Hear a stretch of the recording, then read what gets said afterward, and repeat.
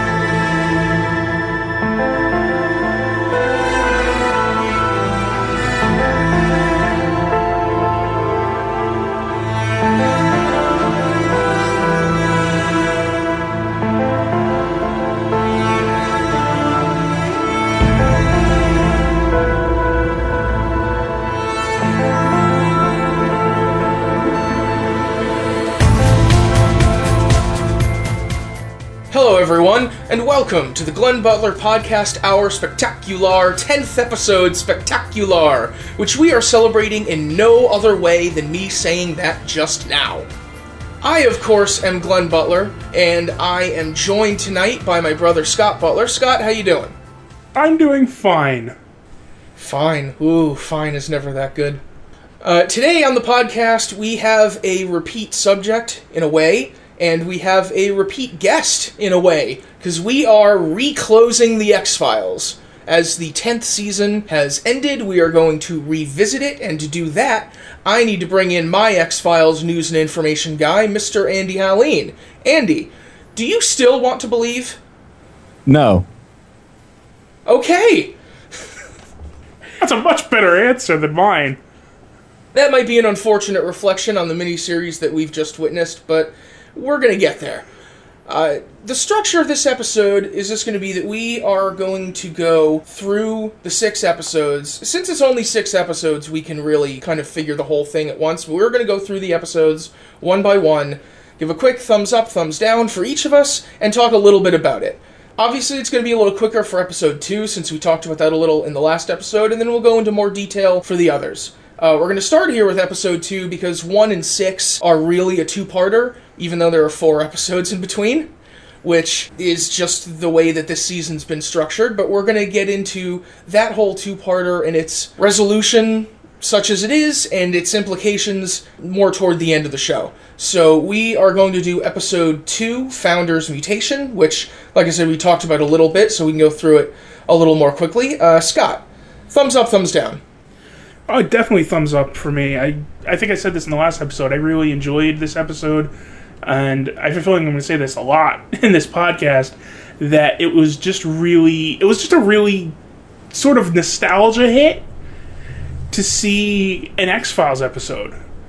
You know, and not like all wrapped up in the whole conspiracy mess and not getting lost up its own ass with various minutiae. But just a nice, regular X-Files episode where something weird is happening and they investigate it. And they have a couple of them in this abbreviated season, but that was the first one, and they did it well, and I enjoyed it. Yeah, that nostalgia is definitely something they were trading on for a lot of this season, where they tried to do a sort of tour around different X-Files styles. Andy, Founder's Mutation, what do you say?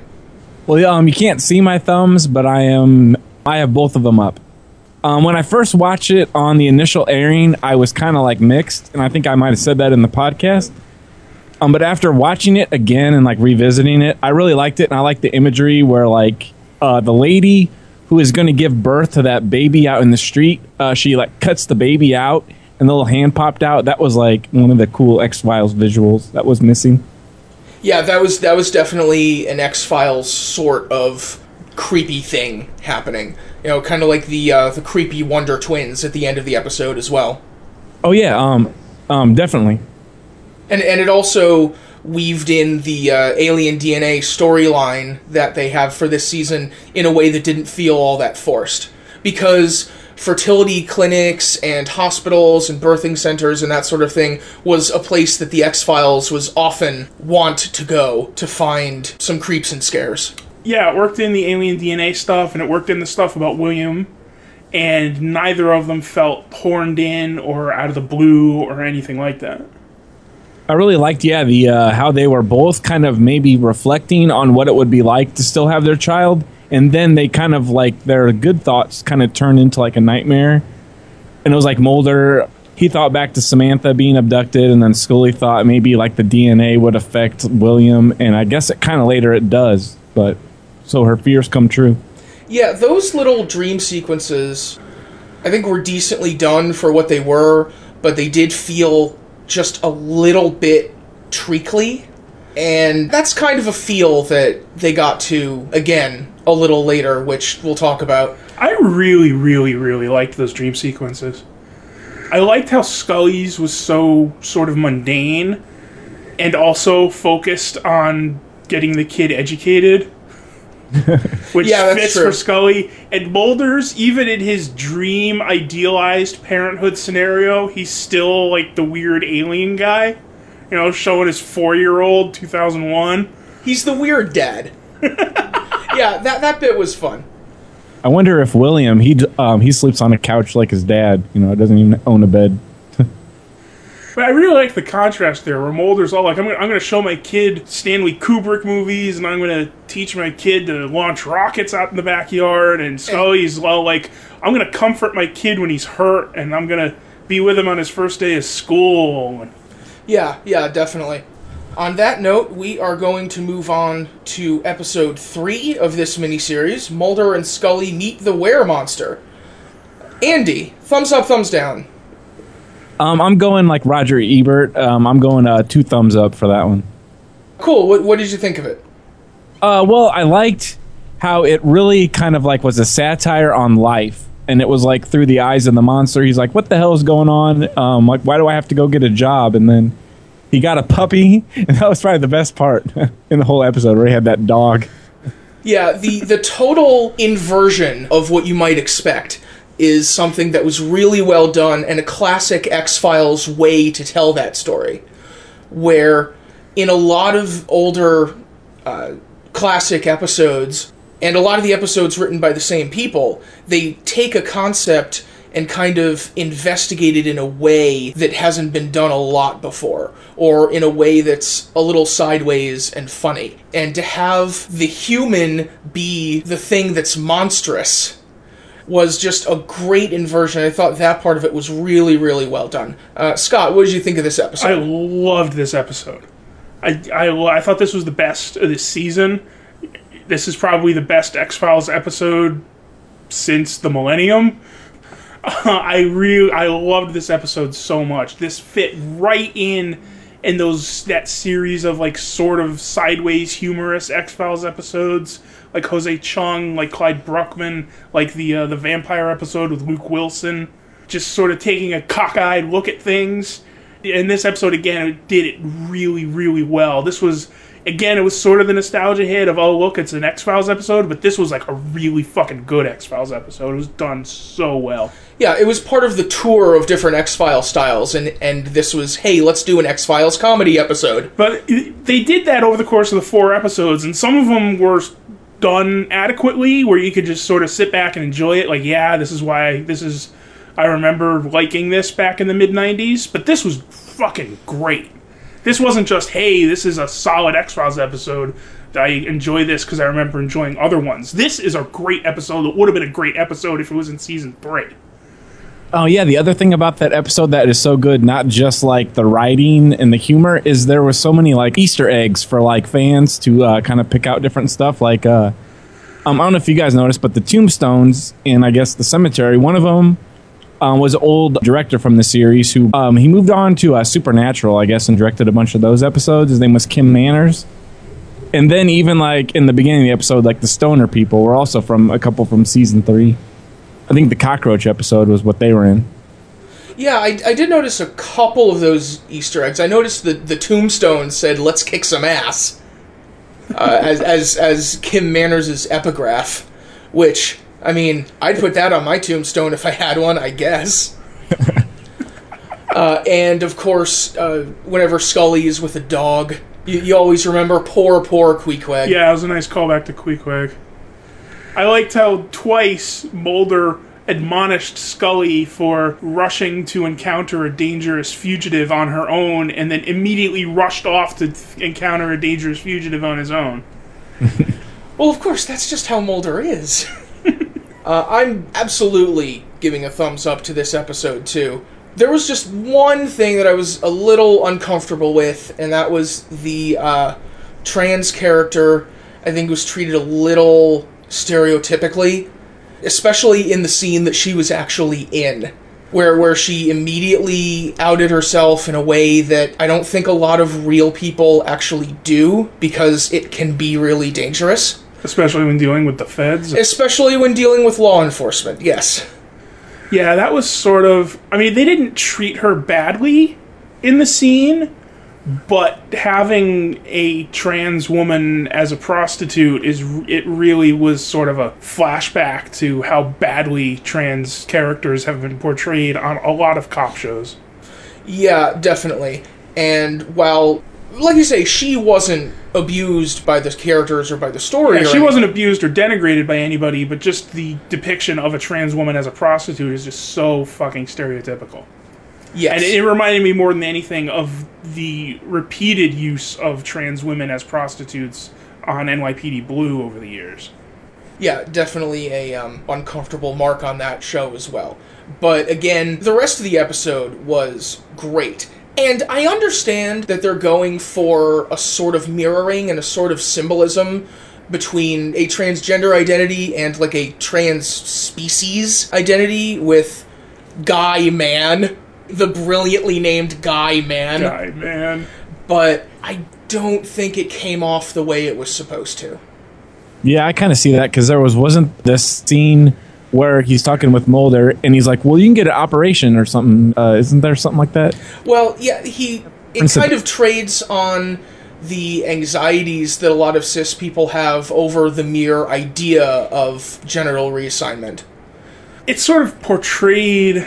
I don't know if it's portrayed, but you can see it as like an extension of his own anxiety about himself. Like, he's disgusted with himself because he's turned into a human. And so now when he's told, well, you know, a male human can turn into a female human or vice versa or whatever, and he is similarly displeased with that sort of transformation as he is with this transformation that's been forced on him.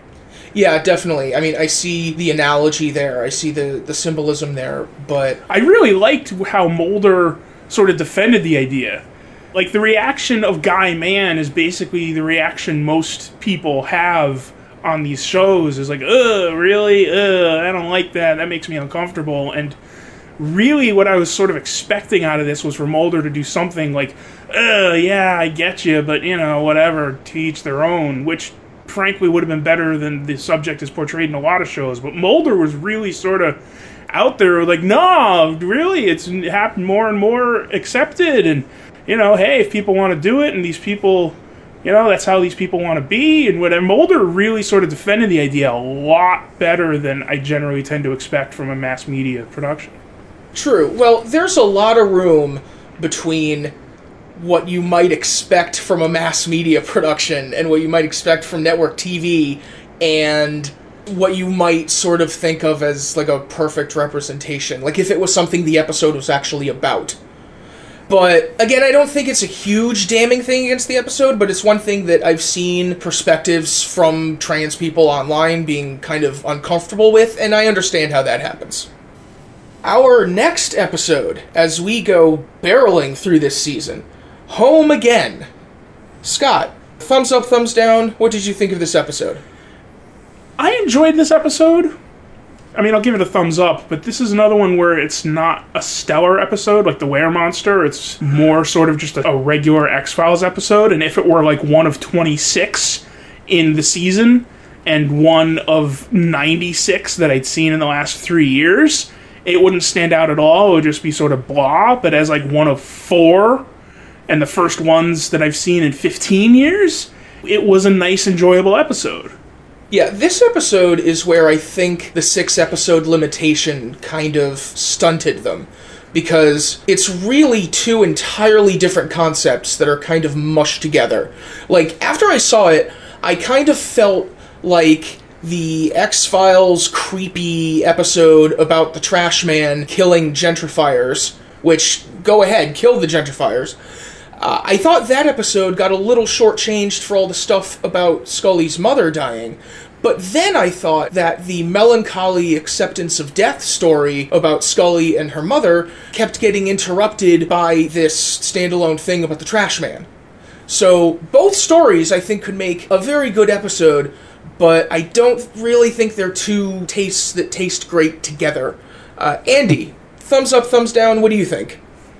Well, I'd have to go like thumbs in the middle, but now that I'm thinking about it, like when you guys were just talking about it, I have to kind of maybe lean a little up, because at first I thought it was kind of like a real bad mismatch of like styles, but now I think that the trash man thing might not have worked as well on its own, because the ending kind of came when Scully kind of like reflected on what her mom said, and then it kind of tied in to the other part of the plot. So I think they kind of work together. Yeah, that's true. The trash man plot went pretty much unresolved. To an extent, yeah. But I mean, that's something they did a lot on X-Files. Something weird is happening, and they think they figured out why it's happening, but they can never really quite catch up with it, and then whatever monster or entity or whatever just sort of moves on, and they're left with nothing. That happened a lot on the series. Yeah, like early seasons did kind of end that way. I think even to go back to like a bad one, but that Jersey Devil, it just kind of walked away and kind of let it go. See, I didn't think the Jersey Devil was that bad. Yeah, I liked the Jersey Devil. Although I liked it mostly because I'm not sure I saw it first run. I may have missed it and only seen it in a rerun, but I feel like I saw the Jersey Devil after like a string of ARC episodes, and so it was sort of like a nice reprieve. Like, oh, here's a nice regular case, rather than all this ARC heavy stuff. Well, actually, that does kind of tie in with this one anyways, because when I first watching this Trash Man episode, I thought back to that one because of all the homeless people on the street. I remembered in the Jersey Devil, Mulder, he gives up his hotel room to spend the night on the street. And I'm like, man, is he going to do the same thing again, live with the homeless people and find out what's going on? Oh, that might have been a little heavy-handed, even in an episode where a bunch of gentrifiers get murderized. I thought it was kind of interesting that the trash man entity was killing the people that wanted to make the homeless people move to a new shelter in the hospital. And then he also killed the woman that was trying to stop them from making the homeless people move into the new shelter in the hospital. You can take away from that either that this entity trying to act on behalf of the homeless is really indecisive on the issue, or that the homeless just catch it from both sides and everyone needs to die. Well, maybe it was like what the guy said. The thing kind of became its own thing, and it kind of got away from its original intent, maybe? They kind of lost control of it, a little like the demon in that Arcadia. Yeah, where the guy had the same thing. It was like he had a trash monster. Yeah. The most disappointing thing about this episode is when I saw the title Home Again, I was sort of thinking it might have been related to the original episode Home. That is something that a lot of people thought. Someone said in an interview I saw, like, well before the miniseries premiered, that it wasn't a sequel to Home, just to kind of quell that anticipation early, because that is obviously a popular episode, an episode that's definitely memorable. But at the same time, I'm not sure how you do a sequel to it that's really all that satisfying. Well, if you find the family again and, I don't know, do something. Well, the further adventures of the Peacock family. They're still fucked up. Yeah, they actually did do that, though. I haven't read it, but... I was wondering, did they do that in the comic books? Yeah, they did that in Season 10, and they even, like, revisited the Fluke Man, too. There should be a whole new generation by now. A whole new generation of Peacocks and Fluke Men and Peacock Flute Men. Oh my god! Oh my god! If Peacock meets the Fluke Man, like Abbott and Costello met the werewolf, like Mulder and Scully met the weremonster. That's my OTP. Mama Peacock and the Fluke Man. With that Home Again title, I actually did read the writer's Glenn Morgan. He had an interview with Entertainment Weekly. I think it was posted online like right after that episode aired. And he said he picked Home Again as a joke, almost like trolling the fans, wanting them to think it was going to be that. Oh, man, there's a whole lot of trolling they could have done there. Like, imagine if it was still this episode, but they laid a Johnny Mathis song over the opening. Oh, man. Well, they did have a song, like an old song while the lady was being murdered. Oh, did they? I already forgot. They could have played a Johnny Mathis song during each murder. And then at the end, it turns out the entity is like the ghost of one of the family. Dude, it could have worked. I think we're writing our own fanfic again. The next episode we are going to discuss is Babylon, which has seemed like a divisive episode from opinions that I've seen. Andy, what did you think of this episode? I did not like it pretty much at all. Yeah, I'm probably the only decisive one out of the people that I talked to. I'm the only one that really didn't like it, because you even told me that you heard Scott laughing from the basement. So I think everybody that I know loved it, and I'm the only oddball. I just feel like it was totally off the wall from a lot of other X-Files. Like, there's so much like modern pop music in there. Then the trip that Mulder went on was probably the highlight, but it was just really weird and out of place because it seemed like it was like a comedy, but the rest of the episode wasn't a comedy. So it was, I don't know, it just seemed really out of place in there. I get that criticism if you want to say the whole Mulder trip sequence belonged in an episode like The Weremonster, whereas the rest of this is an episode like Founder's Mutation. Yeah, the other thing about the trip, though, too, was it was really weird. It kind of was really weird that the smoking man was, like, whipping his son. And I was just kind of like, well, that's kind of odd. And then, Well, we've always known that Mulder is into some weird shit. The drug trip that Mulder goes on, I thought, was a perfect plot device for the X-Files, and a perfect plot device for Mulder specifically, because it's completely random and useless, and yet because this is the X-Files and he's the star of the show, it solves the case. That is also something that happens in a lot of episodes where Mulder does something crazy, and at first you just think he's crazy, and what he did turns out to be random and useless, and then at the end it turns out that the thing Mulder did solves the case. I guess it's more like Fringe or something. The drug aspect of it is definitely reminiscent of Fringe, for sure. I wasn't crazy about that whole idea, like, well, taking drugs actually lets you access another plane of existence. That just seems like kind of a hokey idea that, like, almost doesn't even fit with Mulder.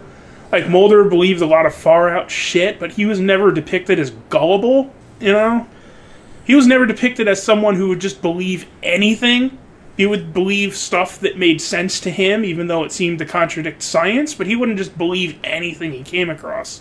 And the whole shrooms connect you to an alternate plane of existence just seems like the kind of thing that some hippie would suggest to Mulder, and he would brush them off with like a "you give my work a bad name" kind of vibe.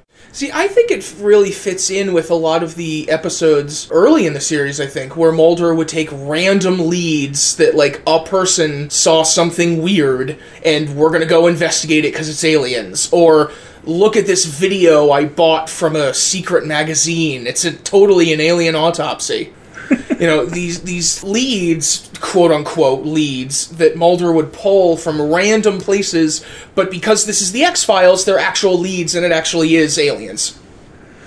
I did kind of like the way they showed how, like, Scully is sort of dragging Agent M something, and I have no idea what that guy's name is. He's been in 2 episodes now, and I saw it 2 weeks ago, and then again last week, and I have no idea what that guy's name is. He's so bland and generic. I know it begins with an M, and I have no idea what his name is. Matthews or... Miller.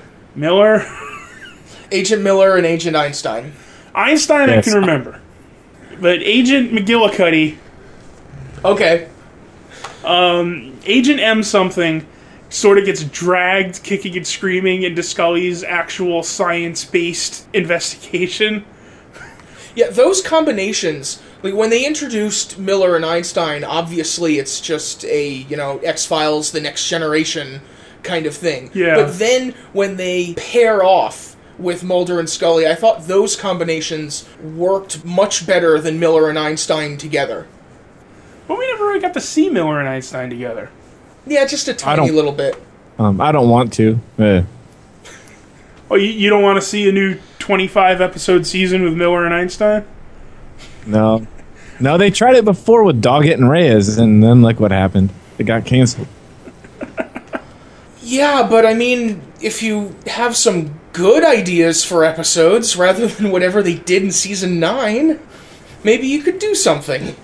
Yeah, but not with that name, Einstein. It sounds like he couldn't come up with anything better. So he's like, oh, she's smart, so let's call her Einstein. You mean if they really wanted to do something that was like Scully, the Next Generation, they would have named him after another sports announcer? Yes, Agent Matthews and Agent Carey. The X-Files, a tradition like no other. It is high, it is far, it is a UFO! Bodacious, loquacious, at the hearing. I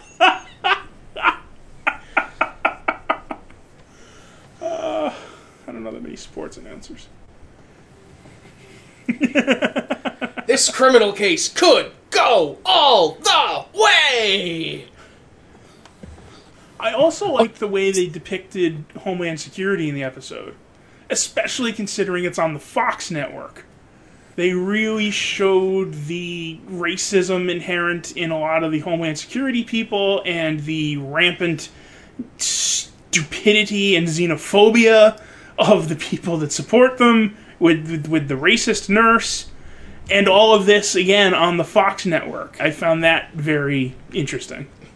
See, that gets into the part of the episode that I really, really did not like, which was the fact that they took the boring, old, bigoted storyline of introducing a Muslim at the beginning of the episode who, of course, blows up a building, and who is depicted as the most stereotypical, boring Muslim terrorist. Not to mention, the idea of an active terrorist cell in Texas is more outlandish than the alien conspiracies, but whatever.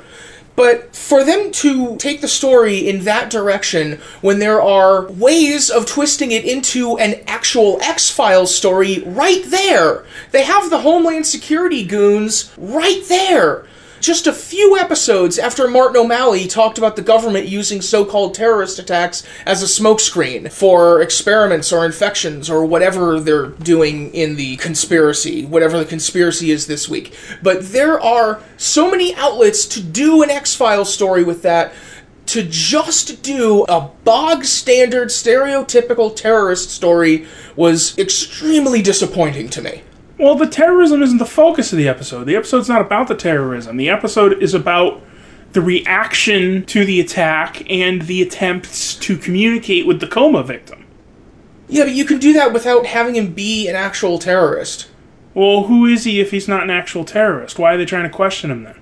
They're trying to question him because they think he's the terrorist, but then Mulder goes into his dream vision and sees the Homeland Security goons. I don't know. I didn't have that much of a problem with that aspect of the episode. It's not like it's impossible to imagine a group of Muslims who interpret their religion in such a way that leads them to become terrorist bombers. It's not like that's impossible to conceive of. It's not impossible, but to reiterate it in such a stock way on a major television show, I don't think is right. I mean, it's not like they dwelled on it that much. Like I said, that wasn't the focus of the episode. No, it was totally a background element, so much so that at the end of the episode, the feds raid a bunch of Muslims, and it's just a thing that's panned away from on the TV. As if... But it's not like that's the whole focus of the episode is, ooh, look, Muslims are scary. The episode is much more about Homeland Security is scary, and nurses from Texas are scary. No, it's a total background element that didn't need to be there. When there are better stories and better X-Files stories right there. I mean, X-Files is about uncovering the truth behind the standard stories that you're fed. X-Files is about how the world is bigger and weirder than you know, and that the truth is to be found behind the standard story. Well, the one thing that was weird with me is, like, how it seemed too, like, modern, or like Chris Carter tried to make it kind of relevant by using some kind of current event, except the X-Files never really used current events. It wasn't like Law and Order where they usually use like a current event and then write it into a story. It felt too like real, you know, like this is supposed to be escapism, but it's a real thing that occurs, you know. I think, Andy, what you're saying gets into a couple things that I'm kind of uncomfortable about in the mythology two-parter that we are going to talk about next. Although I guess I am contradicting myself because I said earlier, and I still believe it, I kind of like how they do tie in some of those real-world sciencey things, like how I said I liked how there was like an actual World War II like submarine and a World War II like pilot thing went under water like a plane. Yeah, but by the 90s, when they were doing that stuff, that was just about 50 years old, and so they were using things in history the same way that they used the Kennedy assassination in the Cancer Man biography episode.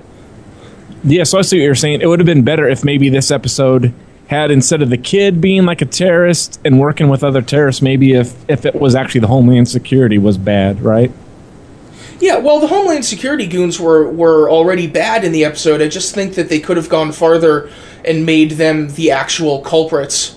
Yeah, and that would kind of work more with how, like, the cigarette-smoking man, he works with the government and he's evil, and then, like, these guys could have been, the same kind of plot, I guess. Yeah, because X-Files often has suspicions about the military, about other people in the FBI, about the CIA, the few times they touch on the CIA. And so there's this expectation built in that they're going to turn the story that way, and I was kind of disappointed when they didn't. I think that topic kind of monopolized our discussion of the episode. What other elements of the episode would you like to discuss? What other elements did you like or dislike, Scott? I thought the whole sequence with Mulder's mushroom trip was hilarious. With the square dancing and just the shots of him walking down the hall even, and everyone sort of staring at him as he just sort of bops his way by. That whole sequence was incredible. I really liked that. That was one time I really liked the combination of him with Agent Einstein when she tried to tell, was it the doctors, or the Homeland Security people, or whoever, that, the other agent is doing something very important, and they point out, he left. That, I thought, was great. I thought Einstein was the perfect straight man to Mulder through that whole sequence. And you loved that drug trip, and you didn't even notice the lone gunman. Yeah. No, I blinked and missed the lone gunman cameo. I have to go back and watch it on YouTube or something. Yeah, they had to find some way to bring them back because it was kind of a poor decision to kill them off in the first place. Well, they could have just brought them back. I mean, they did it with enough people in the finale. They actually did in the comic book series that I referenced earlier. It was like season 10, and it came out 2 years ago. So they've kind of I kind of wish they would have went with the season 10 comic books for this series, but they brought them back. Mulder went to the graveyard where they were buried, the Arlington National Cemetery. They buried the lone gunman in Arlington? Yeah, didn't they do that in that episode? They gave him a military type funeral where they had. Oh, they were probably all Vietnam vets, weren't they? Oh, God, am I totally forgetting the end of that episode, then? I remember the funeral. I don't remember it being at Arlington. That's amazing. Well, maybe they did. I don't know how, but I think Mulder, he kind of went into some mausoleum and went down there, and the gunman said that they faked their death. Something they owed so much money to the IRS, maybe, or something like that, so they faked their deaths and helping them out and stuff in the comic books. So. Oh, that's good. That's cool. I'll have to refresh my memory and go back over those comic books. Maybe I should have been more prepared for the podcast. Hey, we all could have been prepared for this. We decided to do this about an hour and a half ago. On that note, we are going to take a break, try to prepare for the next part of the podcast, read some comic books maybe, and listen to some ads for the podcast network that this podcast and so many other podcasts are on. We will be back in 2.5 minutes. See you then!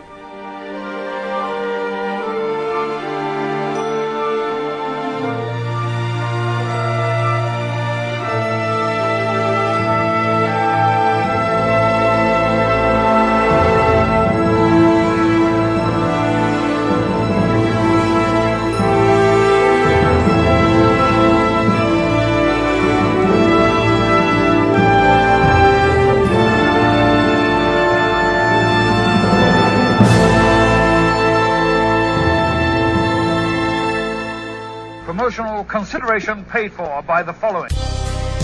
What's up, everybody? This is Kevin Kelly. Make sure you check out every episode of The Kevin Kelly Show right here on the Place to Be Nation. PlaceToBeNation.com. The Kevin Kelly Show. Every episode is a winner. At least we hope. Place to Be Nation's Justin Rosero here. In addition to The Kevin Kelly Show, we have a ton of great podcasts available to you on iTunes and PlaceToBeNation.com. You can check out Scott Criscullo and me on the Mothership, the Place to Be podcast, with our famous Vintage Vault pay-per-view reviews. PTBN also covers current day wrestling with Main Event, Mission Indie Possible, and our monthly pay-per-view reaction shows with immediate feedback on WWE, NXT, and Ring of Honor Super Shows. And relive wrestling's past with our monthly pay-per-view rewind series, led by Ben Morse, and the Dangerous Alliance Wrestling podcast as we dive into various subjects in the form of exercises and games. We got sports covered too with the Sports Evolution Mega Show with Scott, Dr. G, Cowboy, and Cowboy Sr., the Kings of Sport, led by Live Audio Wrestling's Godfather Nate Milton, as well as the NBA Team Podcast and the TJ McClune Show. PTBN tackles pop culture and irreverence with Richard and the Mailman, the Glenn Butler Podcast Hour Spectacular, and if you like a hybrid of all of this in list form, check out Jordan Duncan's Rank and File. All of these shows are available on PlaceToBeNation.com, where we cover pro wrestling, sports, movies, comics, plus tournaments and more. We want to thank our friends at Bonehead's Wing Bar in West Warwick, Rhode Island and Fall River, Massachusetts, and Scott Keith's Blog of Doom. Be sure to follow us on Facebook, Twitter, Instagram, and Tumblr as well. PlaceToBeNation.com, the only place to be in your pop culture world. This is Parv, and I'm here to tell you to listen and subscribe to the Pro Wrestling Only Place to Be Nation podcast network. That's the PWO PTBN podcast network, where you'll find a ton of in-depth shows done by hardcore fans. We've got Chris Zellner's 1-2 punch of Exile on Bad Street, and with David Bixenspan, a smash hit Between the Sheets. We've got Wrestling Culture with Dylan Hales and Dave Musgrave, Goodwill Wrestling and the reaction shows with Good Old Will from Texas. We got This Week in Wrestling with my man Pete and Johnny Sorrow, Stephen Graham and Tim Livingston's Pro Wrestling Super Show, Tag Teams Back Again with Kelly and Marty Sleaze, and a ton of other great shows too. And of course there's Titans of Wrestling and Where the Big Boys Play with yours truly and some dude from down south called Chad. PWO PTBN Podcast Network. Nobody needs me. I need you there with me. I need your expertise.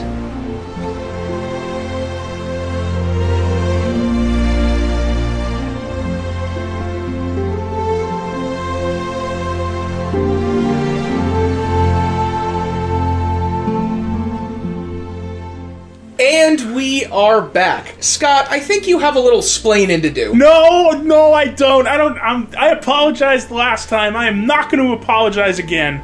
I no longer apologize for this. This is just what we do on the Spectacular Hour now. PETA needs all the reassurance he can get. PETA needs reassurance from all over the world of popular culture.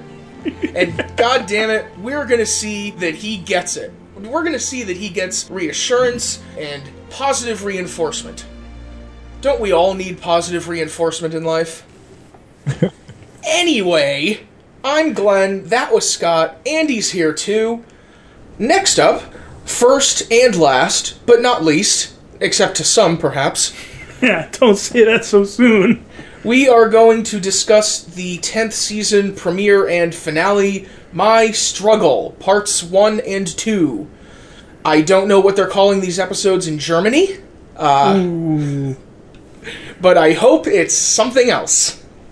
Thumbs up, thumbs down, your thoughts on the episode, Scott?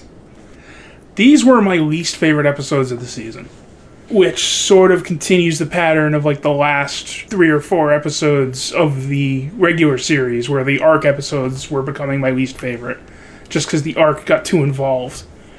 And this time they cleared up the arc by basically saying that everything Mulder and Scully investigated in the first 9 seasons was bullshit, now that Martin O'Malley has showed up with this new information.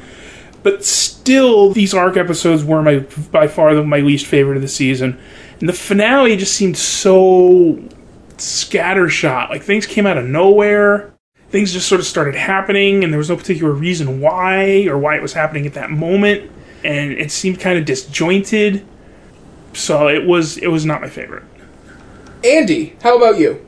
Well, as much as much hatred as I have for that, there's actually some stuff that I liked. And I'd almost, except for the last 4 minutes of that second episode, or I mean like the sixth episode, except for the ending, I almost would have said that I could enjoy the first and the sixth more than the stuff that happened in the middle. And it almost made me think that I'd rather just have that fleshed out across like 4 episodes instead of 2. I like that William was kind of like brought back, like, and he was mentioned throughout almost every single episode. So I would have rather had William just show up in episode 6 instead of still being hinted at. And Maybe he did. Well, it seemed kind of lazy to me. Like you're building to William, and then, poof, you know. And it's like you only have 6 episodes, so why not just kind of, I don't know, just write it and have William in there, and kind of don't just base it on, well, like Fox likes it, so they want to bring it back. Well, they wanted to bring it back for movies, and that took 6 years. And my friend even sent me a text. He's like, if they make this in 5 years, is Mulder still going to be dying for 5 years? You know, I don't know. It just seems like Chris Carter, he just hopes that he's going to have another thing, so he kind of leaves stuff hanging. And well, I'm sure he wants to believe. Yeah, well, it seems like a slap in the face to some fans. It's like, why not just put all your eggs in a basket and boom, go at it. I don't think it's a slap in the face to have a cliffhanger, and I don't think it's a slap in the face even to have the cliffhanger the way they did. It's bold, certainly, because with only 6 episodes, you are making and finishing, certainly writing the 6th episode way before anything goes to screen and you see what the ratings are. So if this had totally flopped, then you would be reading season 11 comics in a couple of years. I kind of liked that it ended on a cliffhanger. You know, kind of like the Dallas finale, except I thought it was done a little better than the Dallas finale. Because that was sort of a desperate grasp at a last-minute cliffhanger rather than something that was actually built toward. I just thought it was a really stupid cliffhanger. Yes, that's what I'm saying. It's like, I could kind of buy the part where she said, okay, we need to find William to save him, but then boom, here comes in this UFO, and it's like, they never really showed a UFO like that. They always were kind of like, Mulder might have been the only one to see a UFO, or the girl was blown up. She's the only one to see the UFO, and it blows her up. Now there's like, 100 cars on the freeway, and here comes some UFO, so it's like... Well, that's kind of reminiscent of Scully and Mrs. Spender in the big group waiting to get abducted, right? I think that's the only other time I can remember a big crowd scene with a UFO hovering overhead. The sudden need for William at the end was pretty fucking stupid, too. I mean, the whole stem cell thing just came out of complete nowhere. Yeah, and what stem cell are you going to get from a 16-year-old? Yeah, the science in this episode... I don't typically like complaining about the science in science fiction because it strikes me as kind of missing the point, but a lot of this episode was about Scully and Einstein doing science, and that was a dynamic that I really liked, and I really liked that a lot of the episode was about these two women doing a lot of science. It's just that the science they were doing felt really arbitrary. Scully really felt like Mulder in a way, because she was jumping to one conclusion and then saying, we have to do this and this and this, and we'll do these tests to prove this conclusion, and then in the next scene, Scully wanted to run off and do something else, and Einstein said, well, don't you want to wait and see what happens with my test? And Scully said, I don't think I need to see your test, and ran off to do the next thing. And then decided she needed to do something completely different, so needed to go back to the lab and rush to do all the science. That is something that happens a lot when they do one of these dynamics of the believer and the skeptic, is that they don't just work with the dynamic of the believer and the skeptic, they go the extra step of making the believer act as crazy as possible. Like, it's not enough that the believer believes things that the skeptic thinks is crazy, they also make the believer act crazy. I will say that, like, one thing that I did like, because I guess I was negative about the cliffhanger, here is one thing I really liked. I fucking loved the Smoking Man being back in that whole middle section with the Smoking Man. It was probably worth the whole 6-episode run just to see him again. William Davis really, really is some actor, right? I mean, how does he make the word Monica so creepy? I really liked the whole bit with Reyes. I think at some point in the X-Files, they had to have one of the heroes of the show actually take a deal from Cancer Man. I thought that was what Krychek did. Krychek was never on their side. They revealed in his first episode that he was with Cancer Man. You know, he immediately turned heel as soon as he was on the show. So they had to have one of the heroes of the show at some point, you know, be a solid star or pseudo-star, whatever you want to say about Season 9 of the show, and take a deal from Cancer Man just to show that dynamic. And I like that they did it with Agent Reyes. I suppose they couldn't get Robert Patrick back, because that might have been interesting. But I really like that they did that. I think bringing her back in that guise was interesting. It was a much more interesting thing to do with her if you could get her back for one episode than just randomly having her be an FBI agent somewhere. Oh gosh, you're back on the X-Files. Isn't that cool? Because that's what I thought that she was going to be. She was going to come back and maybe like have info on like William, because in that reopening the X-Files little 20-minute behind the scenes thing, they showed her sitting with Scully, and I thought maybe or actually she's the one I think in season 9 that kind of gave Scully a location or where to put the kid up for adoption, right? Yeah, she was heavily involved with William in his adoption story when he was born, obviously. Yeah, so I just thought maybe she was just going to pop up and say, okay, William is like still with this family or something. But I actually liked that she took that deal because it's probably the most interesting way that they've used her. She seemed really bland to me. And then here it was like, wow, maybe she actually was a cool character after all.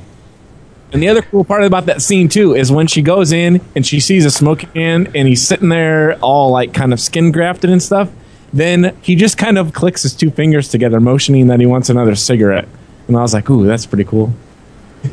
Yeah, he's sitting there burned. He's probably, you know, in a high oxygen environment or something, and all he can say is, God, man, I wish I had a cigarette. Yeah. Well, I think I don't have anything else to say. Are we covering other stuff, or are we going to talk about the cliffhanger? I thought you didn't like the smoking man, so why don't you, you didn't like the mythology, so why don't you go into that more in depth, I guess. I mean, in the original series, the mythology got really tired. I think we kind of disagreed on where that happened. Well, yeah, did you not like the super soldiers? Because they really didn't mention them at all. I think I saw like 1 or 2 episodes of the super soldiers, but I was already kind of giving up on the show by then. Really, as soon as even before Mulder was gone, I think I sort of stopped watching. I remember I watched the beginning of that next season with Doggett, but then after a couple episodes, I kind of gave up on that. Yeah, because that was one thing that I guess I was talking with my grandma, because I saw the first couple with her, then I didn't see Babylon with her, but I watched this final one with her. And after the episode, she made some comment about the super soldiers, and she said, well, who blew him up with the missile? Who blew up the smoking man? And I don't even know that, because really, if he's still back with the government, right, in the syndicate and stuff, well, if the government wanted to blow him up and take him out, why would they kind of rebuild him? Or is this some kind of covert syndicate or something that he... It really is kind of nebulous who he's with at any point in time, especially since the creepy yacht club got burned up by the alien rebels. Although now we're supposed to believe that there never were any alien rebels or any aliens, I still don't know what to make of that aspect of this miniseries.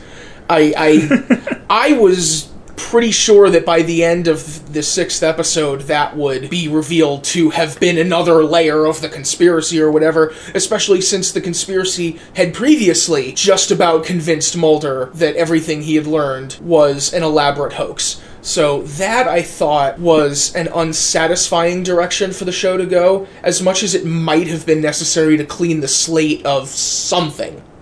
To try to make sense of it, last night I rewatched that finale, and then I went back and I watched the One Sun episode where they blew up the syndicate, because I wanted to see if any of this alien DNA kind of tied into what they said, and I kind of think maybe they did. He did kind of tie it in, because it was like somehow the syndicate was going to work with the alien. They called them the colonists, and they were going to, I guess, give them a hybrid in order to save themselves, right? They were trying to make a hybrid, and then in secret, they wanted to make a vaccine to the black oil. Well, somehow, if the aliens were going to take over the planet, then how would they keep the Syndicate? Maybe they did give the Syndicates injections of the DNA to save themselves, because otherwise, how would they be saved? Yeah, there were definitely things they were doing with disease in previous iterations of the mythology. There was the whole thing with the black oil being the alien virus that was going to wipe people out to make room for colonization. That was where the bees came in, and all of those things. But to the extent that that was alluded to in this miniseries, I think it was kind of oblique. And of course, they can't stop and say, oh, this is like what we were investigating 15 years ago, Scully, 20 years ago. Well, then I'm just going to pretend, I guess, maybe the Smoking Man injected himself with alien DNA back then, and that's how he was able to kind of survive everything. So, yeah, I mean, if we're going to try to tie it into everything that went before, Mulder got abducted in Season 8 and had his adventures in the naked throne chair that he appeared to be in for almost the entirety of Season 8. So he didn't get any tests done or any alien DNA like Scully did when she was abducted? Maybe since aliens actually did abduct him or something, maybe the Super Soldier Project was different. I don't know. Yeah, the actual aliens abducted Mulder, but the fake alien Syndicate people abducted Scully to test on her with alien DNA. It's kind of like a Jose Chung situation, right? I was just thinking how the whole there aren't actually any aliens ties into the Jose Chung scenario where the aliens were actually CIA people in disguise or something. See, that's the other thing with that UFO that blew up the girl, Savetta, I guess. The alien ship, or the alien reproduction vehicle, as you guys were saying in the other podcast, that beamed down that green light and blew her up. So they're saying that, were they saying then that was aliens that blew her up, or was that the Smoking Man's men that blew her up, the silencer? So then, who's piloting this UFO over Scully and Mulder and Agent Miller? Is that the real aliens, or is it the Smoking Man? And if he's going to fly a UFO and blow him up on the bridge, why didn't he just blow him up or shoot him when he had him in his own house? Well, I know, Scott, that you have tons of theories on who is in that UFO. First, do you think that was the same person in the UFO in the cliffhanger as the scene where Sveta got blowed up real good? Well, there's really no way to know. We can only hope not. Because if it is, then odds are that what happened 10 seconds after the end of the finale is that Mulder and Scully and Agent Matthews got blowed up real good. Oh dear. See, I thought that was a clear implication, because I don't think otherwise there would be much reason to put the UFO and Sveta getting blown up in the previously on recap at the beginning of the finale. Well, the previously on recap at the beginning of the finale was like 5 or 10 minutes. That was a long fucking recap.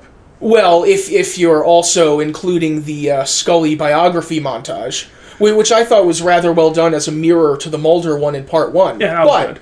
Getting to your theories, I know you've been putting together a top 10 list of people who might be on that ship, and it has about 20 people on it at this point, right? I have 18 serious contenders. Serious? Yes. But can we all agree there's 4 possible outcomes of what happened 10 seconds after the end of the finale? A, the ship could just blow them all up the way it blew up Sveta. B, they could come down from the ship or bring them up to the ship and cure Mulder. C, they could be there just for Scully and not for Mulder, and they try to take her somewhere for something that they care about, but Scully doesn't care about because she's trying to cure Mulder. Or D, it just sort of hovers around there and then leaves. I like D. It's just psych. I think one of those 4 things is what happened 10 seconds after the end of the finale. I think that's a pretty comprehensive set of possibilities. Now, the question is, who is flying that ship? And as you said, right after the end of the finale, I commented that you could probably come up with 10 different options. And so I started listing them, and I currently have 18 different options of who could be flying that ship. Okay.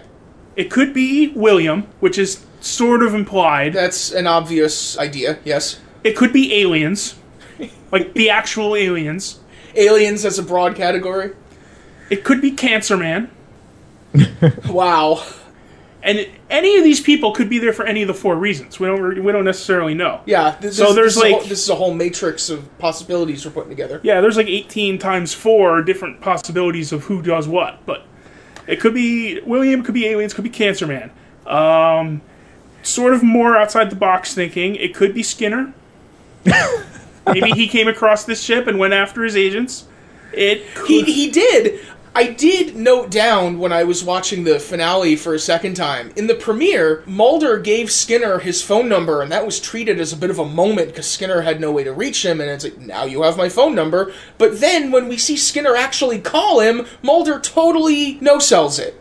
Yeah, Mulder's kind of a dick like that. Mulder's the worst! That whole thing seems really arbitrary, too. That Mulder's missing and he's gone off half-cocked to confront Cancer Man again, and he hasn't told Scully. They always have to come up with some convoluted way that Mulder doesn't tell Scully what he's doing, except when they just have him not. Scully never thinks to check on the location of his phone. It's Agent Matthews who does that. Through another great TV website. I mean, they have, in this episode, the return of the Mind Quad, but we also have phonefinder.biz. Did you notice? I had this in the stuff I was IMing you, but I didn't record it in our podcast notes. I forget exactly when it was in the episode where somebody showed up and they had a laptop with the episode of Martin O'Malley on Mind Quad queued up to the exact right moment to begin playing. And the laptop was all booted up and ready to go with the video queued in an evidence bag. I pulled this laptop out of an evidence bag, flipped it open, and hit the button, and boom, it started playing right at the particular point in the video. Like, don't put your running computer in an evidence bag. That's not good ventilation. Well, I mean, the Martin O'Malley show is always queued up to the exact moment our characters need to see it on every laptop they encounter. Speaking of which, it could be Martin O'Malley in the spaceship. Oh, goodness. Who knows? Maybe, maybe he found another one. Maybe he said, okay, shit's going down. I gotta go find my friend Mulder and that Scully girl that I'm trying to bang. Please don't remind me of shipping. I thought that was kind of a harsh put down where, he calls up Scully and he calls her Dana because they were on the date before and she starts calling him Mr. O'Malley. It's like, ooh, that's gotta hurt the ego. Harsh. Hey, I just had a thought. Is Martin O'Malley supposed to be the new, lone gunman now? Because he kind of gives Mulder that information. They always seem to have stuff queued up like that, too. Like, Mulder goes to talk to him. Hey, there's these people going crazy, and they're reading these digital readouts. And they're like, well, look, did you know back in the 1950s there was this newsreel footage of all these guys? And it's like they always have everything queued up like that, too. You can't see the face. Glenn looks like he's about to vomit. You can't see the face that I was making just then. When you suggested, not without reason, I'm not coming down on you. When you suggested that Martin O'Malley, the TV Glenn Beck, because Glenn Beck's not on TV anymore, I don't know, is the new lone gunman. Sorry, I went a little prior right there. Instead of them having a magazine, nobody reads magazines anymore. They read online or they watch videos. They're on the dark web. Yeah. The lone gunmen have got to be on the dark web. But, woof. Well, that brings me to my next item on my top 10 list. It could be the lone gunman in that spaceship. Yes. Who knows? Maybe they've been hiding out on Mars. That's why Mulder had that vision of them, because they're about to show up again. How many items are we through the list right now? I think that was 6. Okay. You want to start whipping through these more quickly? No, let's take as much time as we want. This is good podcasting right here. It could be Reyes. Maybe she stole the ship from Cancer Man. Maybe she was hiding this shit for years from Cancer Man. I'm sure she had her fingers in a lot more things than Cancer Man's tracheotomy. Yeah, so it could be Reyes come to try to rescue them. It could be Doggett. We haven't seen him yet. Maybe he shows up with a spaceship. Oh God! Could you imagine that? He beams down from the spaceship. He's like, Agent Scully, what's going on here? Yeah, can you picture Agent Doggett being the one walking down the gangplank out of the spaceship? I mean, that'd be kind of an awesome visual. Okay. Kirsch. Kirsch! He's on my list. It could be Kirsch. He's on your list! Oh my god. It could be Kirsch. We haven't seen him in season 10 yet. We don't know what's going on with him. It could be Kirsch. Okay. Is it the Fluke Man? Do you think it's the Fluke Man? Fluke Man is not on my list. It could be the old Roswell biologist guy who met with Mulder at the end of episode 1. Oh my god. And maybe he has a spaceship or contacts with somebody with a spaceship. It could be him. Uh-huh. It could be Deep Throat come back from the dead. Maybe he's been hiding out on Mars. Again, yes. Okay, if we're talking about people coming back from the dead, maybe it's Bill Mulder. maybe he's here to save the day. Maybe it's Samantha Mulder. It's about time we found her again. There have got to be more Samantha Mulder clones running around. Wasn't there like a whole gaggle of them? We don't know. I don't remember if this person is dead or not. It could be Krychek.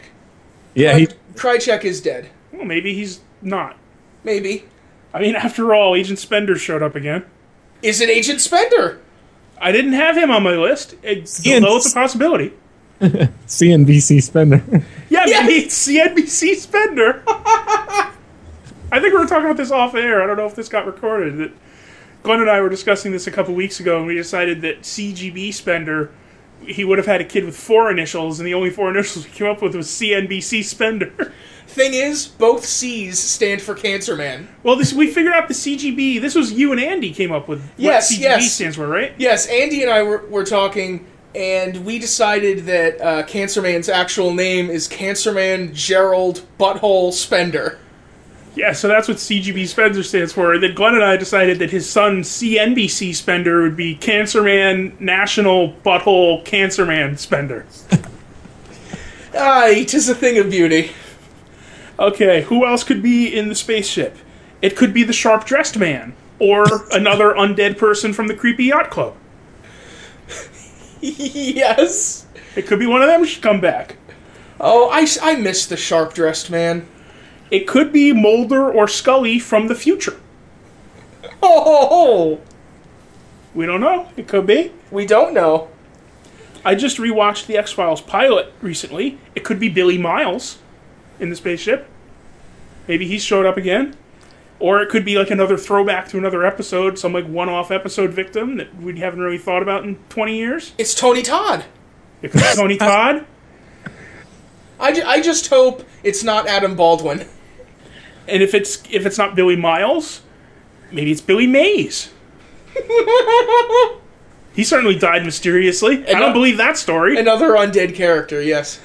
And it could also be another noted conspiracy theorist who appeared on the X-Files, sort of in the same lane as the Lone Gunman. It could be Detective Munch. I love that. Oh, that one takes the cake. That's my top 10 list of who could be in the spaceship. Your top 10 list of 15. If you count Billy Mays, that's 19. Billy Mays isn't really a serious suggestion. He's not? Just after I came up with Billy Miles, I next came up with Billy Mays, Billy Mays here with the cure to the alien disease. Billy Mays here for stem cells. Billy Mays here with alien DNA. You put it in an IV bag and pump it into your veins, and it means you survive the apocalypse. It's only $9.99. Hey, I thought of one. The Alien Bounty Hunter. Yes! I had forgotten about the Alien Bounty Hunter. That was sort of toward the end of my time watching the show. He was in there almost every season, though. Oh, yeah. He stuck around a lot. I'm trying to remember, when was his last appearance? I know he was in the baseball episode in season 7. Last appearance was the one you were just talking about, where Mulder's in his weird alien fetish chair. Yes, right. Because I think they took him. That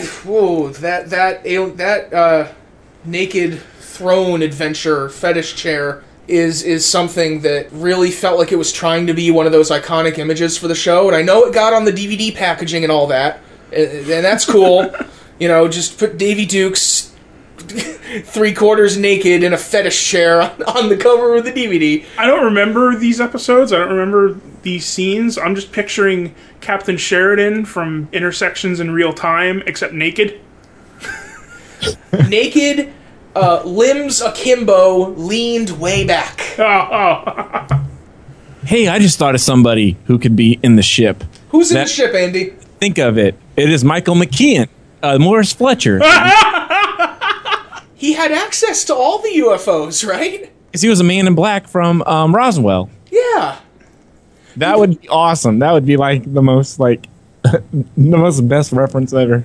He probably knew the doctor from Roswell that Mulder had as a contact before. Why I thought of this was because I bought the Lone Gunman series. I'm going to review that because it kind of corresponds with season 8. And there's some weird clip, like when you pop in the DVD, there's like a montage of clips before it goes to the menu. And it shows Morris Fletcher in that Mulder chair. And so they're like spoofing their own thing. So I really want to see why that Morris Fletcher guy's in that chair. Wow, that is intriguing. And I'll look forward to seeing those reviews, because I wonder if the Lone Gunman series is worth going back for. I might do Millennium at some point, but I don't know about the Lone Gunman. I'd say the Lone Gunman series is only like 10 episodes, so it wouldn't hurt to try it. Millennium's like 3 seasons, so it depends. But there is a Jose Chung episode of that I think is even better than the Jose Chung episode of The X-Files. But that's maybe just my preference. But yes, I at least need to see that Jose Chung episode, because anytime I can get more Charles Nelson Riley in my life, it's a good day. Yeah, because there's a clip of Charles Nelson Riley in a spaceship. Cool. So maybe if he wasn't dead, he could be the one. Oh, if only Jose Chung could come and rescue them. Yeah, I think he died in the Millennium episode though. So, well, I've got plenty of other dead people here, but you know. Yeah, but I'm pretty sure they can't do CGI Charles Nelson Riley. Should we add Frank Black to the list of people it could be in the spaceship? Oh my goodness. He wasn't really investigating aliens. What about Terry O'Quinn? Either of his characters, really. Yeah. Be some random guy. I forgot his second character. I just remember him from the movie. He was involved with the Super Soldiers. Oh, that's sort of toward the end of when I was paying attention. Yeah, he was in the episode in season 8 when they teased bringing Mulder back and really just had an extra running through a quarry. Oh, I remember that. I remember that episode where like there was a shadow running through a quarry, and that was like, oh look, it's Mulder. And yeah, basically they were waiting at the train station with all this tension, like, ooh, Mulder's coming in on the train, and then the train went by, and I remember that was really one of the last episodes I think I watched, because it was like, yeah, you can't make this show all about Mulder when Mulder's not on the show anymore. Yeah, except in season 9 it wasn't about Mulder anymore, and it was a lot worse than season 8. I mean, that's not the sole determining factor, but woof. So I listed 18 different people I thought it could be, and you guys added the alien bounty hunter, Adam Baldwin, and Michael McKean. So we're now up to 21. And Jose Chung, I guess. Is Jose Chung a serious addition? It would have to be Jose Chung's stunt double. You idiots! You've captured their stunt doubles! How do you say that in Martian? Does this mean we've gone round the bend on the X-Files? I'm really setting myself up for disappointment when it's not Michael McKean next year or whenever it comes back. Oh, jeez. I liked when he came back in that one and he slapped Scully on the butt. That was cool. Or maybe no, she slapped him on the butt. Yeah, that's what it was. You know, out of all of these that I came up with, I think the best visual would be if it was Doggett. Yeah, actually. I think that would be the coolest. Maybe not necessarily the coolest, but that would be like the best initial, like, wow, that looks awesome. That's a cool thing to have happened. I don't know how it would work in the story more than 10 seconds into season 11, but...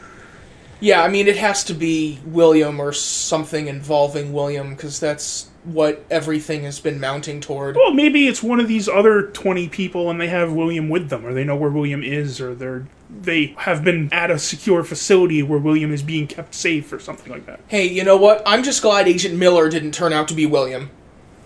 Oh, good lord. Yeah. I was dreading, like, as the episode was airing and I was first watching it, I was dreading when everyone was getting sick and Einstein wasn't getting sick right at that second. I was thinking, oh God, I hope she's not Scully's daughter from when they took her eggs.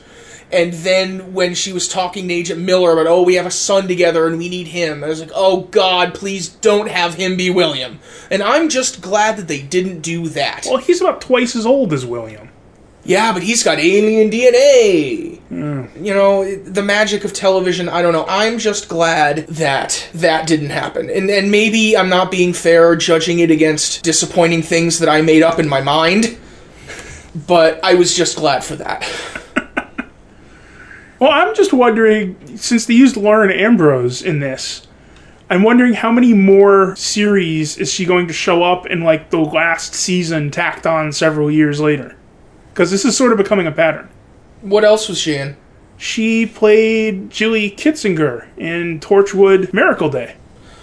Oh, God, you're right. I hadn't realized. Yeah, and you know what else she was in?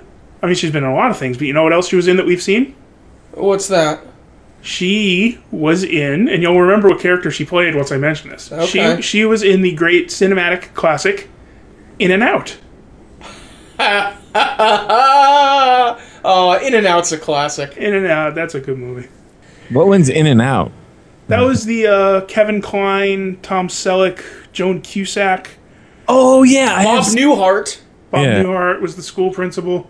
Yeah, because he comes out, right? Or he gets outed. Yeah, he gets outed because one of his students outs him during his Academy Awards acceptance speech. Yeah, that's right. You know, that is the rare cultural artifact that was about queer people and queer life in the 1990s that still holds up today. I don't know that it holds up that well, but it's just... It's still funny. It's just so fucking funny, you sort of excuse it for its datedness. I mean, it's not like it's as bad as The Birdcage. Yeah, that's why I say it's kind of rare. Well, it's not so bad that you can't excuse it for being hilarious. Yes. But yeah, Lauren Ambrose, she's in Torchwood Miracle Day, and now she's in X-Files Season 10. So, what other series is going to be brought back 5 years later and have her in it? You know, this season had some weak points, but the mere mention of Miracle Day establishes a baseline that is so low. Yes. That now I feel even better about this season of The X-Files. Even the 2 conspiracy episodes that were my least favorite were nowhere near Miracle Day. Miracle Day had the exact opposite problem, actually. You know, I said there were times where this 6-episode run felt like it was trying to do too much. It was a little like 7 or 8 episodes squashed into 6. Torchwood Miracle Day was 4 to 5 episodes packed into 10. Yeah. Ugh. Did you notice in this episode, and I don't know if this had to do with filming schedules or if it was just the demands of the story, but they managed to work Joel McHale into this episode without ever actually having him in the episode. Like, he only ever appears on his own set, alone. No, he was at Mulder's house, remember? In the 6th episode? In the first episode, not in the finale. No, in the finale he was when Scully goes to Mulder's house after he calls her. You're right, It's a brief scene. But Yeah, no, you're right, he is there in that point. Okay, I had forgotten that scene. So, speaking of Joel McHale's Martin O'Malley, that still entertains me, so fuck it. One thing that I was a little iffy on when the season first started was how of the moment the conspiracies that he's working into these things are. I mean, he really is Glenn Beck here. And in the last episode, that really continued. Not only because the whole Spartan virus storyline preyed on conspiracy theories about vaccines, but he was talking about chemtrails in one of his videos. He is really taking a lot of dumbass, real-life conspiracy theories that are of the moment and putting them into this X-Files story in a way that I don't really know how to feel about it. Well, I guess that depends on whether you believe that he is set up as a character who is supposed to be believed. Yeah, that was one thing that I wasn't really sure where to come down on. Well, I don't know if this is what they meant to do, but just by his very introduction as a sort of right-wing conspiracy theorist, Fox News, Glenn Beck type host, I immediately discounted almost everything he said other than the alien conspiracy stuff. Yeah, as soon as he started talking about taking your guns away. Yeah, pretty much everything else he said and everything he said on his show, I just immediately discounted as, that's that lunatic Sean Hannity, Bill O'Reilly, Glenn Beck kind of shit. And yet, he brings information to Mulder and Scully. He brings Mulder and Scully back together. He facilitates, especially in these 2 episodes, a lot of the events. And he's sort of talking to the viewer at various points to relay information as well. There was one thing that I thought of. Did you think he was kind of like, they kind of wrote him like a Orson Welles doing the War of the Worlds, where he's updating everybody on the happenings, and it's kind of like, it felt like that to me. I can see how you got that idea. I don't know if I was just like just making a weird connection, or if it kind of was. Maybe he wrote it that way. Yeah, that's an interesting idea, and I think that's something that comes to mind whenever you have one of these apocalyptic news reports. It's just that it's not really something we've seen a lot of in the X-Files before. Well, if you're saying he's like Orson Welles doing War of the Worlds, are you suggesting that the biomedical apocalypse he's reporting on is not actually happening? Well, maybe they could kind of use it that way, because, oh man, I hate to spoil Millennium, but there's a thing where they do a plague that's kind of like that. I see. You just have to watch it yourself. The more reason to watch it, to see what I'm talking about. And then we can have a podcast on Millennium. Oh man, reopening the Millennium, yeah. Y2.016K. Oh, you gotta look out for the bug. Speaking of, I don't think X-Files ever quite had the budget to do a sort of large-scale plague scene like they got to do in this episode. I thought that was interesting. I thought that was an interesting place for them to go, even though, because they never really had the budget before, and because everything had to come down to smaller scenes, more character-based scenes by necessity sometimes, this felt kind of outside the X-Files. It felt a little too big. I feel like something like this maybe they could have done in a movie. Of course, then it has to be resolved even more quickly than in a TV show. But the scale of it felt a little bigger than the X-Files. Yeah, I kind of like that with all the cars like jam-packed on the highway. But my grandma actually, she laughed at that because she's like, if Martin O'Malley is saying, everybody, you're sick, stay home, then why are they driving around? She's like, they should be at home, not driving. Because people are stupid and they panic. Whenever there's some sort of natural disaster or some, mass panic like that, there is instantly a traffic jam out of every major metro area. Do you remember, was it 2003, they had the big blackout in New York City, and the bridges out of the city were jammed with people walking out of the city? Are you sure that was from the blackout and you're not remembering something from 9/11? No, it was a blackout a couple of years later. Because the blackout, I remember when they had the blackout in Manhattan and they mostly just had like a party. Maybe I saw different reports. Because I remember they compared it because there was like one in the 70s where there was a whole bunch of looting and people went crazy. And the one that they had like 10 years ago or so, people were just sort of mellow and, had a big party. Yeah, there was a scene like that, too, that I didn't notice it the first time on TV, but I'm rewatching it last night. At the end where Scully and, like, Miller, I guess, or no, it's just Scully on the street, and she's going to find Agent Miller. There's a bunch of, it almost looks like looting. The guy's going to, like, break into, or he does. He throws a big thing, like, stick or something. Yeah, talk about ripped from the headlines. Of course, the first thing that happens during mass panic is that there's looting. Yeah, and Scully's like, oh no, guys, don't do that. It's like, if you're already going to bust into a building, why would some lady saying don't do that stop you? I don't know, that just seemed kind of... Yeah, that was kind of... Well, because she's a doctor. I like how every road is jam-packed, totally, completely stopped up with traffic, and yet Scully jumps into this giant honking SUV and is somehow able to weave between people to get all the way onto the bridge where Matthews is. Whatever bridge that is between, Washington and South Carolina. Yeah, that's the bridge that Sherman's men built to get from South Carolina up into Virginia. That's a long bridge. I think it would have to go through North Carolina first. This is the X-Files, space and time doesn't necessarily work like that. Fair. Oh, sorry to go back to the list. I just thought of somebody for some reason. I don't know why. Who's on the spaceship, Andy? Wayne Barry. You're a liar! I think he died, but it would be cool though. Half the people on this list died. Yeah. Well, no one really dies on the X-Files. I think that's what Chris Carter said. It's the magic of television. Maybe it's the two kids from Founder's Mutation. Wonder Twin powers activate. Form of a plague. Just looking at the last couple of notes that I had on these mythology episodes, it stood out to me that the one thing Cancer Man didn't take credit for is global warming. No. He kind of points out that, the world's going to shit anyway. I'm just taking advantage while I can.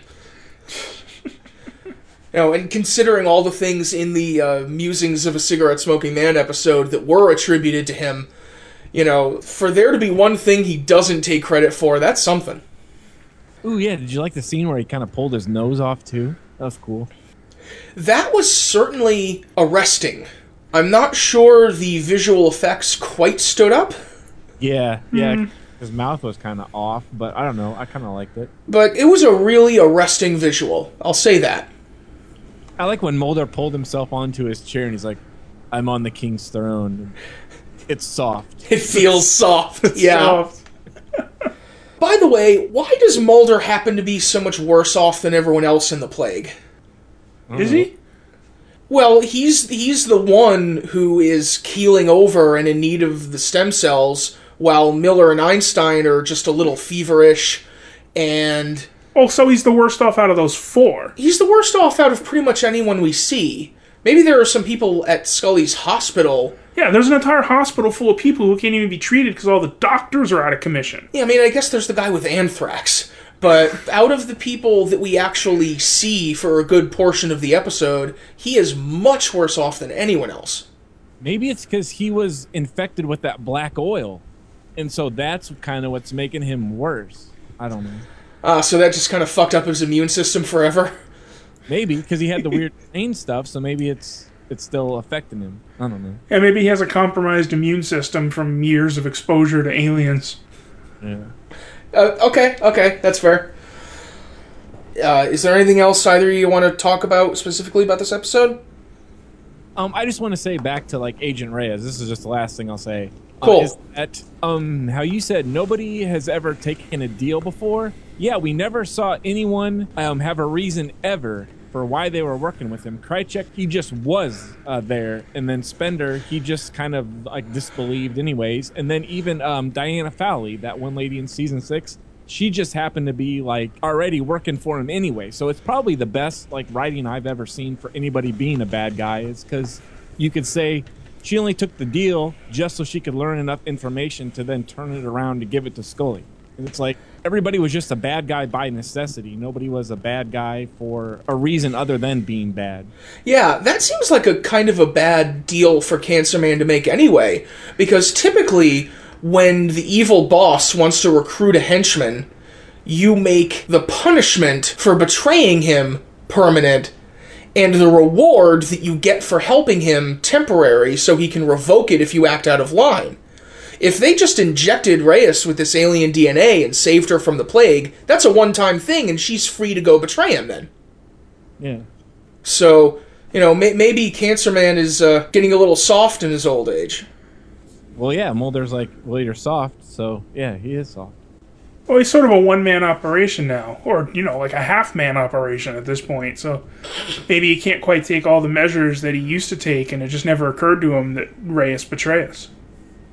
I actually thought for a split second where she was going to him and then he was going to offer something. I thought he was going to be like, hey, where's my grandson at? And use that for leverage or something. But that never came up, unless maybe it'll come up later. Yeah, you've got to think that Cancer Man, maybe he doesn't necessarily know where William is, but he must know that he exists. And he'd probably want to find him, if nothing else, than to save him from the plague. Knows that Reyes exists for some reason. They never ever interacted before. You would think that he would have to know that he has a grandson. Well, I'm sure he keeps tabs on the X-Files anyway. Yeah. I mean, every time they reinstate the X-Files, someone hits him on the buzz. So, at this point, I think we'll move to final judgments on this season. What do you think about the way this season brought the X-Files back? Does it make you want to watch more? Basically, like an overall thumbs up, thumbs down for this Season 10 miniseries, whatever you want to call it. Scott, what do you think? Overall, I definitely go thumbs up because I really liked the 4 middle episodes. I thought they were... at least one of them was excellent, and the others were really good, solid X-Files episodes, and it was nice to see that after, a 15-year hiatus or whatever. So I will go definitely thumbs up. The first and last episode were not my favorite, but I didn't hate them. They were fine. They weren't bad, I don't think. There were certainly bad aspects to them, but they were okay for trying to be giant conspiracy episodes. I think sometimes the X-Files conspiracy episodes, especially in later seasons, are just sort of trying too hard. And these were definitely trying too hard, so that sort of detracted from it. But I don't think they were overall really bad. They were okay. And the other 4 episodes I really enjoyed a lot, so I was a fan. Yeah, I generally agree. There were several episodes that I really liked, and it brought back a bunch of different styles of the show pretty well and gave kind of a capsule view. So I think I'm going to go thumbs up, too. I'm definitely going to watch whatever they do next, however many episodes they get next year. And I want to see where they go with some of this stuff, but mostly I just want to see more X-Files stories. I think I mostly whet my appetite for that. Maybe not as much technically what everything is doing in the new mythology, but just being back with the characters and the actors, I thought really hit a lot of those notes pretty well. Andy, what say you? I'm going to go thumbs up, I guess, pretty much. Even though I did not like the cliffhanger, I'm going to say, just for the fact the Smoking Man is back and they kind of gave a believable reason for him being back, I'm going to say thumbs up. But in terms of watching future episodes, I'm going to have to say I'm going to be like some of our other friends, I guess Jope and Mike. I'm just going to wait until it all plays out, and then I'll wait, and then I'll watch it, in a binge watch, I guess. Oh, so we won't be frantically texting during whatever episodes come in the future? Well, now you've kind of convinced me maybe to keep doing it, because we got to keep talking about CGB and CNBC. Yeah, I really hope they bring in CNBC Spender next season. All right, you pulled me back. Just when you thought you were out, right, dude? Yep. All right.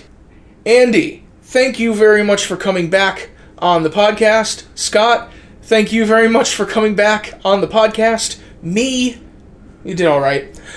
On that note, we will say goodbye for now. We will say goodbye to the X-Files for now. We will say goodbye to you, fair listeners, hopefully for a shorter time. We will be back soon with the continuation of our Star Trek Vault. But first, let's talk about some of the other things going on at the Place to Be Nation. Andy, I hear that you had a new column go up this past week. Yeah, it's called Squared Circle Cinema, and Greg indirectly kind of inspired me because he made a post about watching Faster with The Rock, and I responded and I said, hey, somebody needs to review WWE films. And then I thought, hey, why don't we team up? But I think he's out of commission, so he gave me his blessing to do it on my own. So thank you, guys. Yes, that's our dear friend Greg Phillips from Place to Be Nation Comics. Good guy. Yeah. So yes, check out the Squared Circle Cinema. The first movie you reviewed was Roadhouse, that epic wrestling movie. It's not really as much wrestling as I thought, but it does have Terry Funk in it, and he's pretty cool. So anything with Terry Funk is wrestling enough for me, baby. Yeah, the Funker. So check that out. Check out any future installments when they come. I, of course, can be found every Wednesday morning in the Wednesday Walk Around the Web, a link roundup of things I find interesting or entertaining in some way. 9 a.m. every Wednesday at PlaceToBeNation.com. I can be found in all of the installments of the Glenn Butler Podcast Hour Spectacular. Look up the archive. We're doing some good stuff, I hope. and in some other podcasts that we are trying to set up that will come out in the near future. So, hopefully, those will come out soon. Hopefully, those will be good. And that will do it for us tonight on the podcast. Thank you so very much. Denaturing and kneeling and extending. Well, it's amazing what heating and cooling and heating will do.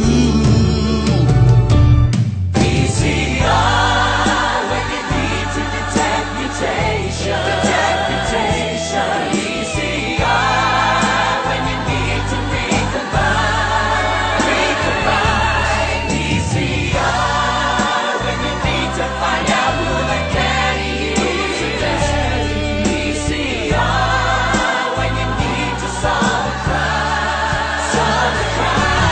VCR, when you need to detect mutation. VCR. I'm sure he's streaming something, because I told him we were going to be doing this podcast and screaming to each other about spoilers. And he hasn't watched the show yet, so... I can't believe Mulder died!